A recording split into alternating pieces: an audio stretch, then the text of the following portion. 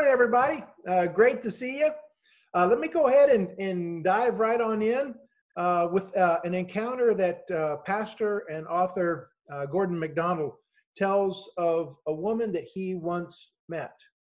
He said she was a Nigerian woman who is a physician at a really important teaching hospital here in the United States. And after a lecture that Gordon had given, she came down and introduced herself, told him a little about her family and her life growing up. And she said early in her adult life, her parents were forbidden to marry each other, even though both of them, her mom and dad, loved each other very much.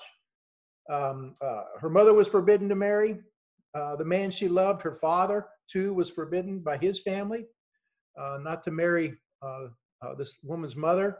But they both loved each other so much that they actually defied their family's opinions and they married anyway.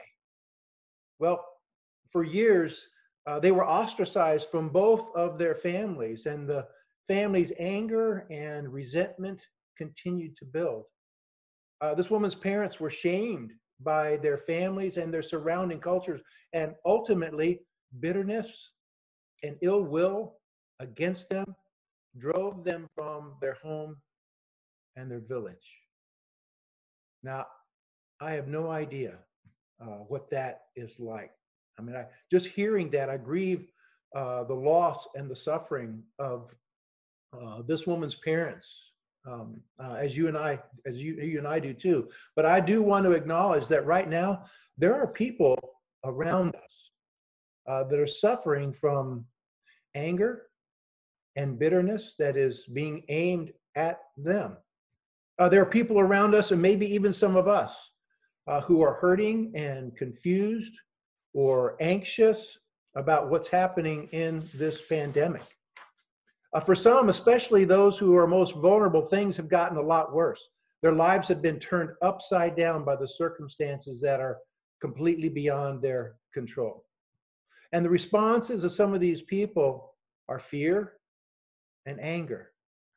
Some single parent homes, mainly with mothers, they've lost jobs or they've been asked to work way more because other people have been let go. The result is that this gives the mothers less time at home with their children, and then the children have not been in school, and now they're anxious and afraid, and they need even more attention. And then there are some homes where that there's even more anger than anxiety now. There's more danger. This pandemic reveals to us that there is work to be done in hearts, our hearts, other people's hearts. We have to take out and take away destructive tendencies, taking the plank out of our own eye first. So not only do we need to deal with our anger, we need to be aware of and ready to help others take away their anger. We need to know how to be able to approach injustice and even be angry about it, but not contribute our sin to it. Emotions often lead us to do things, and they can be good or bad. I use a couple thoughts from Tim Keller this morning, and here's one of them that I modified, adapted for us. Anger, and in its good form, anger is emotional energy released towards something bad in defense of something good. Let me say that again. Healthy anger is emotional energy released towards something bad in defense of something good. As we turn to our passage today, Ephesians 4, verses 25 through 32, the immediate context here is putting off the old self and putting on the new self. And that's the Apostle Paul's language for living out the gospel in the power of the Holy Spirit. That's not something we do in our own strength. It's not something we do to earn favor with God. It is how we live since we are now declared righteous before God because of what Jesus did for us. It is how we live in light of the fact that we have the Spirit of God indwelling us. And it's replicating the life of Christ that we manifest out of this new identity with Christ and in response, in thankful response to him for what he's done for us. Holy behavior flows out of our new identity in Christ. Our new identity in Christ and our gratitude towards him, those are essential for inspiring holy change in us. John Calvin puts it well when he says this, from the righteousness of the new man, all godly exhortations flow like streams from a spring. I like that picture. Well, allow me to read through these verses, and then we're going to look at different sections of it. So Ephesians 4, starting in verse 25. Therefore, having put away falsehood, let each one of you speak the truth with his neighbor, for we are members of one another. Be angry and do not sin. Do not let the sun go down on your anger, and give no opportunity to the devil. Let the thief no longer steal, but rather let him labor, doing honest work with his own hands, so that he may have something to share with anyone in need. Let no corrupt talk come out of our mouths, but only such as good for building up, as it fits the occasion, that it may give grace to all those who hear. And do not grieve the Holy Spirit of God, by whom you were sealed for the day of redemption. Let all bitterness and wrath and anger and clamor and slander be put away from you, along with all malice. Be kind to one another, tender-hearted, forgiving one another, as God in Christ forgave you. Now, you probably picked up on that pattern of the back and forth going with these instructions. You notice that sometimes we're told what not to do, and then we're told what to do instead, or maybe we're told what to do and then not to do, and then there's a reason for it. Well, this morning we only have time to look at the commands that have to do with deceit, lying, and anger. And that includes verses 25 through 27, verses 30 through 32. So starting at verse 25, let's look at that again. Therefore, having put away falsehood, let each one of you speak the truth with his neighbor, for we are members of one another. Put away falsehood. That means don't lie. Don't tell lies. Don't deceive. Additionally, to put away falsehood means that we actually have to come to love the truth, and love the truth at all levels. A person of truth is a person with a sincere, open spirit and an unbiased spirit. Similar to Calvin's comment, one commentator says this. He says, a truthful person is someone whose heart is like a clear lake that you can see all the way down to the bottom of it. Deceit muddies the water. In verse 25, the sin is lying, deceiving, and we can't flesh this out at every level, but this includes not lying to God, not lying to yourself, not lying to others. If we engage in lying and deceiving long enough, sin can so deceive us that we no longer care or even know whether our thoughts or our actions are right or wrong. And because it's this prolonged practice of lying, our heart just goes there quickly, and it goes wrong easily. Instead, speaking the truth stresses that truthful speech should be the ongoing characteristic pattern of the way believers talk. Not telling lies, but rather cultivating the practice of truth-telling lays the foundation for trust in the community of the life of the believers. It's foundational for community. We need truth in order to trust each other. We pursue Christ together as we tell the truth to each other. I'll say that again. We pursue Christ together as we tell the truth to each other. Now, the reason Paul gives us for not lying to each other in verse 25 is simply that we are members of one another. The Greek word there for member is melos, and it means to either literally or figuratively to be a part of the human body, meaning an eye or a leg or a hand or a mouth or an arm. So Paul's reasoning for not deceiving each other, but rather instead telling the truth, has to do with something way more foundational than morality. It has to do with identity. It's not just that lying is immoral, because Scripture says that too. It's not just that deceiving is dangerous and you can get caught and suffer the consequences, because Scripture says that too. We are not to lie or deceive, but rather tell the truth, because that is who we are. It's not just ethical behavior. It's way bigger than that. It has to do with our identity, who we are and whose we are. Let's look at those quickly. Who we are is part of the body of Christ. It says it right there, spiritual members of each other. And we're spiritual members of Jesus. That's right there in the passage. But right above it, in verses 4 through 6, we also read this. There is one body and one spirit, just as you are called to one hope that belongs to your call.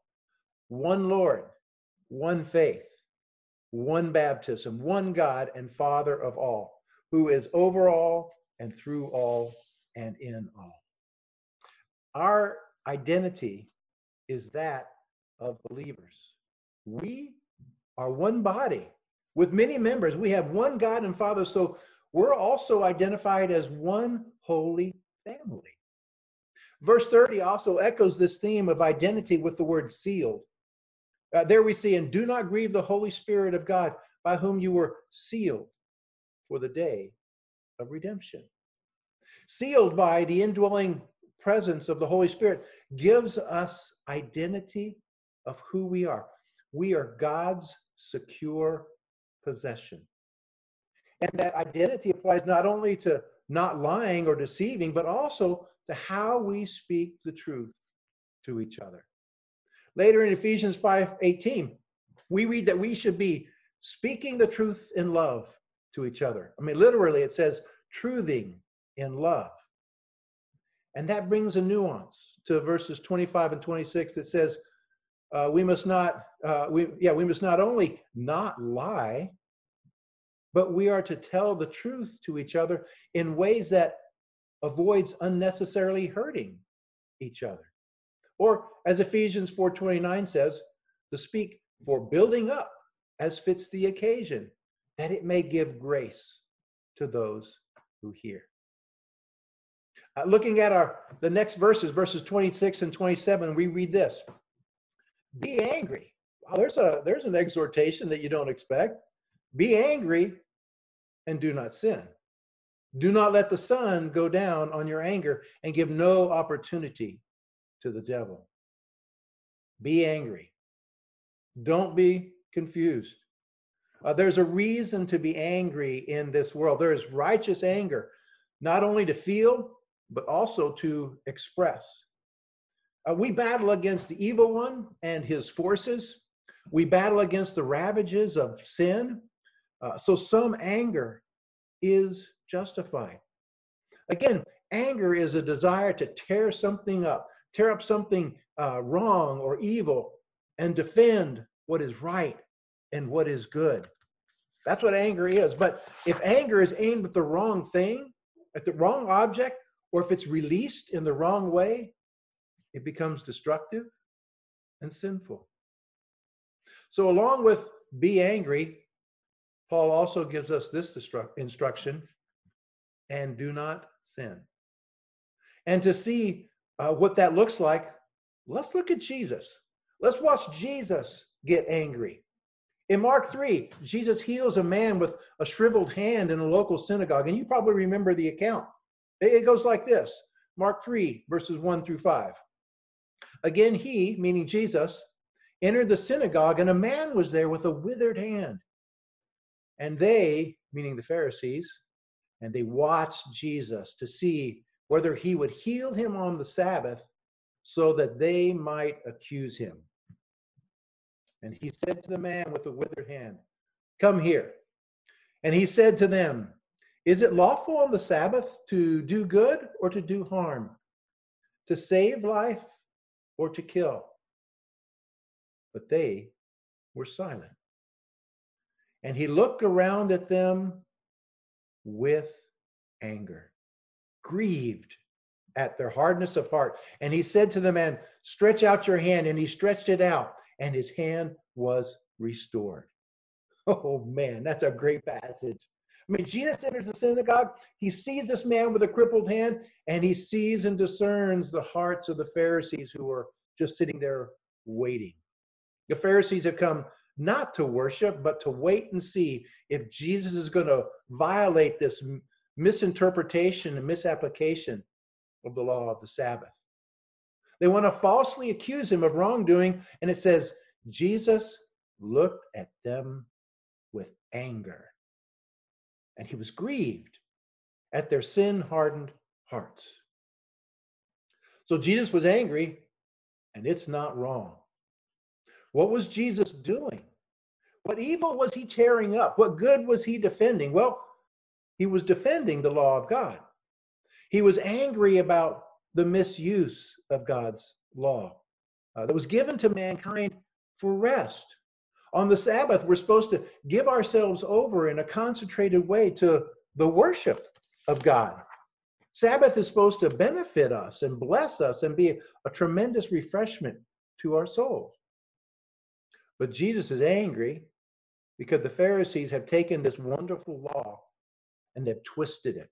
They've twisted it into an instrument of fear and self-righteousness. So he tears into that. And what does he do?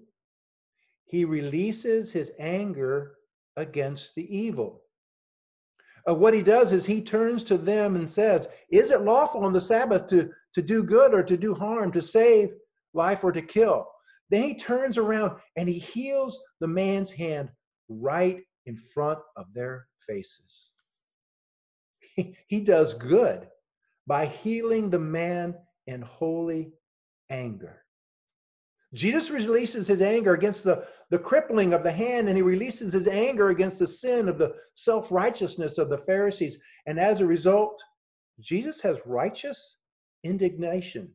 He has holy anger. So there are situations in which it's absolutely wrong to not be angry. Ephesians 4 says, "Be angry." It's your duty to be angry at evil. In fact, your inability to ever rouse yourself at the sight of injustice, your inability to ever be indignant in order to see justice, means that there's something wrong.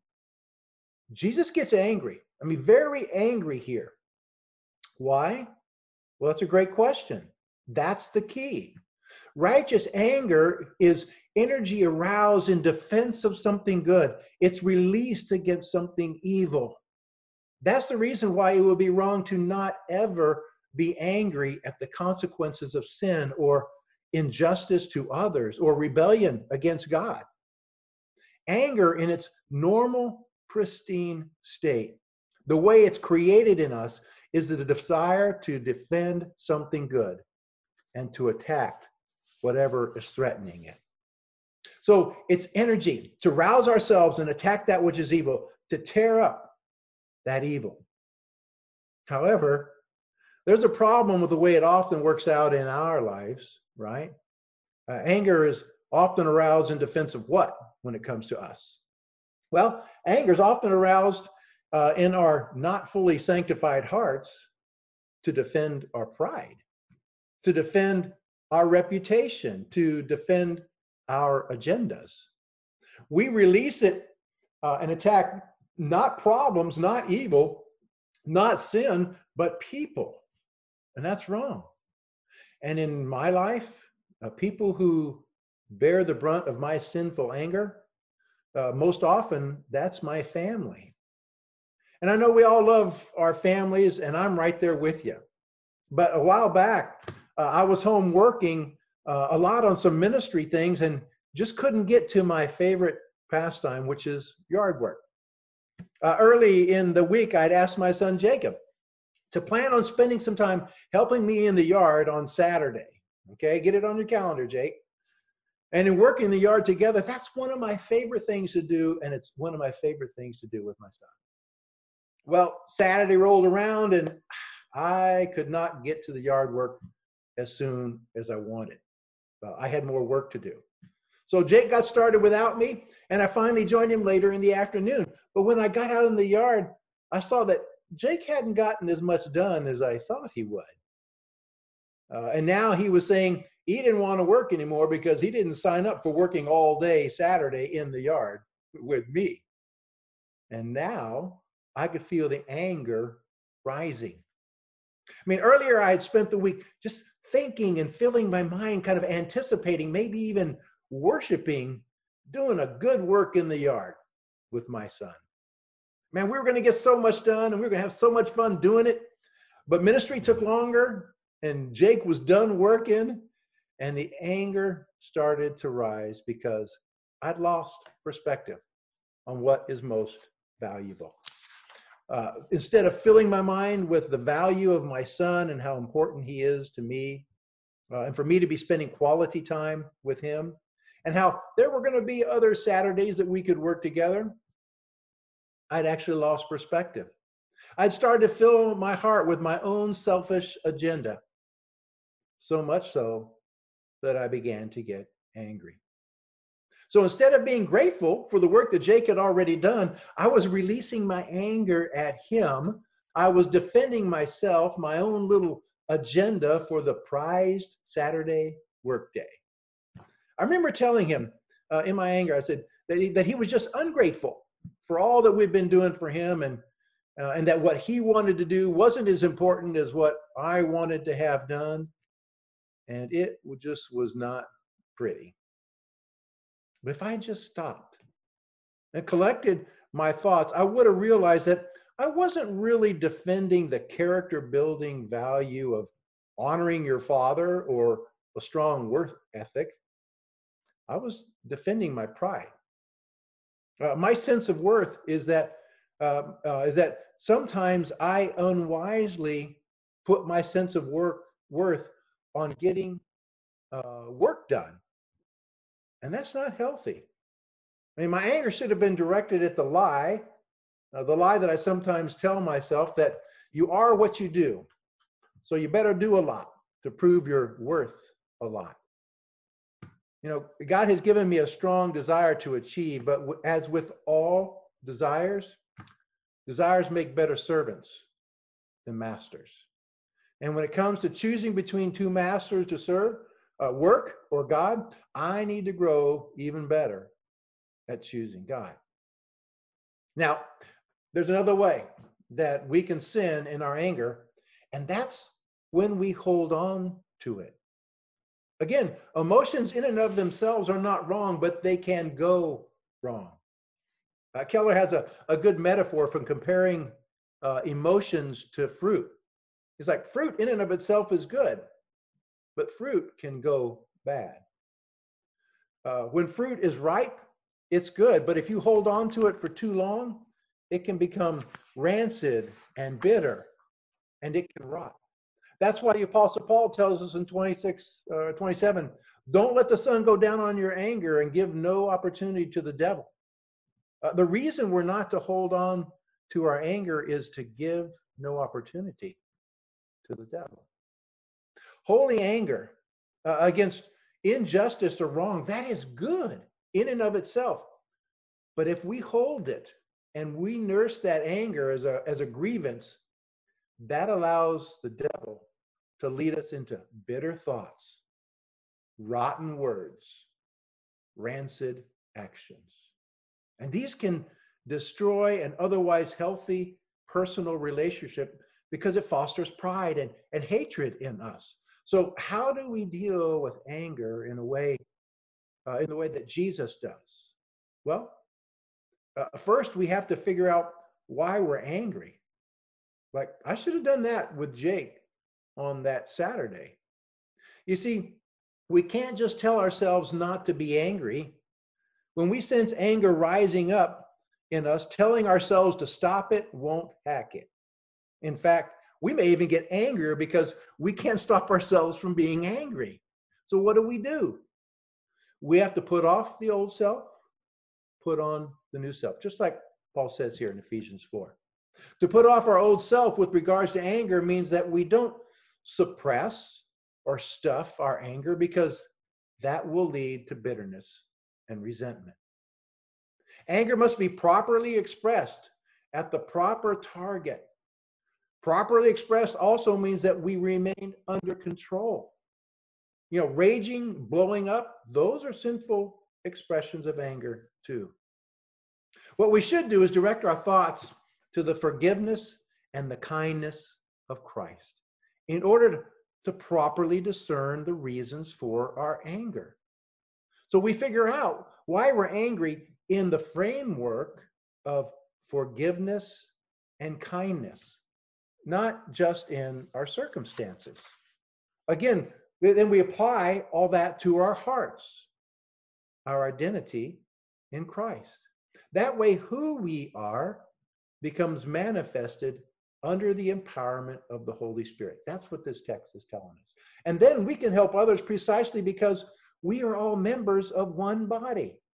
We wouldn't want to hurt a part of the body because it hurts us if we're all a part of the body. So we can rightly express our identity with Christ in thankful response for what he's done for us. Now, we don't have time to look at verses 28 or 29 beyond what we've already said. So let's go on to the last two verses this morning, and we can ask ourselves, so why does Paul revisit the category of anger here? Verse 31, let all bitterness and wrath and anger and clamor and slander be put away from you along with all malice. Be kind to one another, tender-hearted, forgiving one another, as God in Christ forgave you. The reason Paul mentions these 6 sins is for more instruction.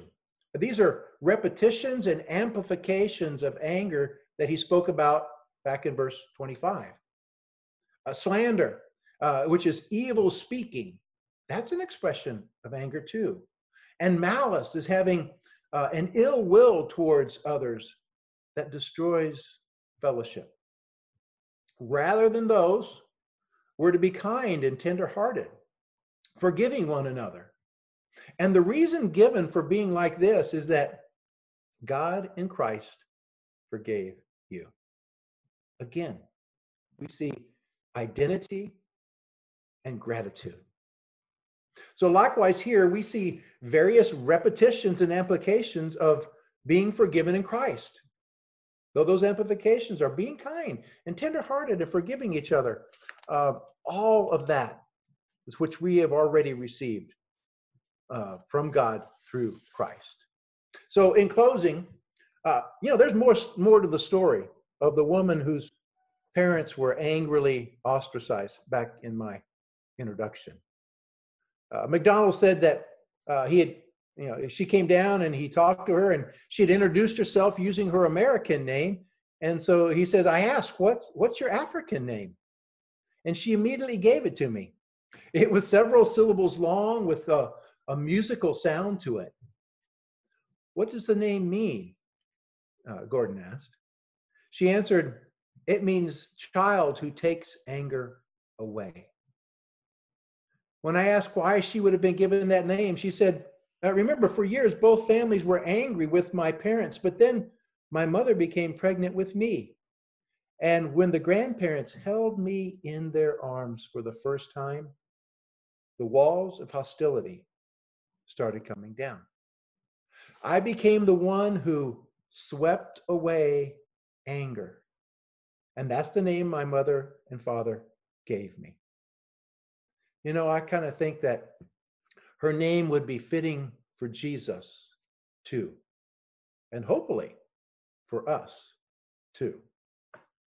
Applications for us could be to envision ourselves, see ourselves as people who sweep away anger. So how do we become like a holy broom here Well, first, we must invite the Word of God to do some work in us, spiritually and emotionally. We cannot take people to a place of forgiveness and kindness if we cannot get there ourselves. One way to learn that and experience forgiveness and kindness is for us to engage in the spiritual discipline called contemplative Bible reading. All that means is that you find passages where God or Moses or Jesus or Paul or someone manifests anger in defense of something good, a defense of something good against something evil. Or you find passages where righteous anger was rightly expressed or rightly swept away. On the slide there, you can see there's Exodus and Mark and Galatians, and there are a number of other passages where we can see how God wants us to deal with our anger and how God manifests his anger and how brothers and sisters in Christ have manifested anger in their lives in holy ways. Now, if you're not familiar with contemplative Bible reading, here's 4 steps, really simple guidance. First, choose a small passage to read. Read it slowly, deliberately, and read it out loud. Read it at least twice. Next, pay attention to all the words that kind of your mind goes to. Pay attention to them through kind of your imagination and your senses and feelings. Ask yourself, what's the meaning of this text? What's the Holy Spirit saying to me right now through these words? Then silently pray in response to the text, and even use some of the language in the text and the sense of the text in your prayer to God. Ask what stirs you in response to the text. And then rest in the silence of the presence of God. Allow what you've heard and felt to be absorbed into your heart and mind. Now, this is the time to silently and gratefully rest in God's love and grace towards you. Let's pray. Father, as we have looked at this passage, we recognize that there can be some holy good, some sanctification, some of the work that you want to see done in us and through us. And sometimes that involves anger. And Father, I can admit that anger is one of those areas that can be very challenging for me. And so I pray for myself, I pray for the congregation, that we would find ways to discern in our own hearts and minds what we're starting to get angry at. And if it is a righteous anger, Father, help us to express that in a way that doesn't become sin. Help us to not hold on to that anger or stuff it in a way that it actually creates a problem between us and other people. Father, I also pray, as we talked about in the introduction, that there are men and women and children suffering the consequences of anger now, maybe even more than before in this pandemic. And so we pray for protection for them. And we pray also that we may be light and life and peace to those families. And Father, if we have the opportunity to step in and bring kindness and express forgiveness to a family that is struggling where there's anger or fear, I pray that we would be courageous enough to do it, that we wouldn't sit back and see something wrong being done and not intervene at your direction. So give us the words and the courage, the strength to live out our lives in a way that brings about a change, not only in us, but in others. And we ask that in Christ's name. Amen.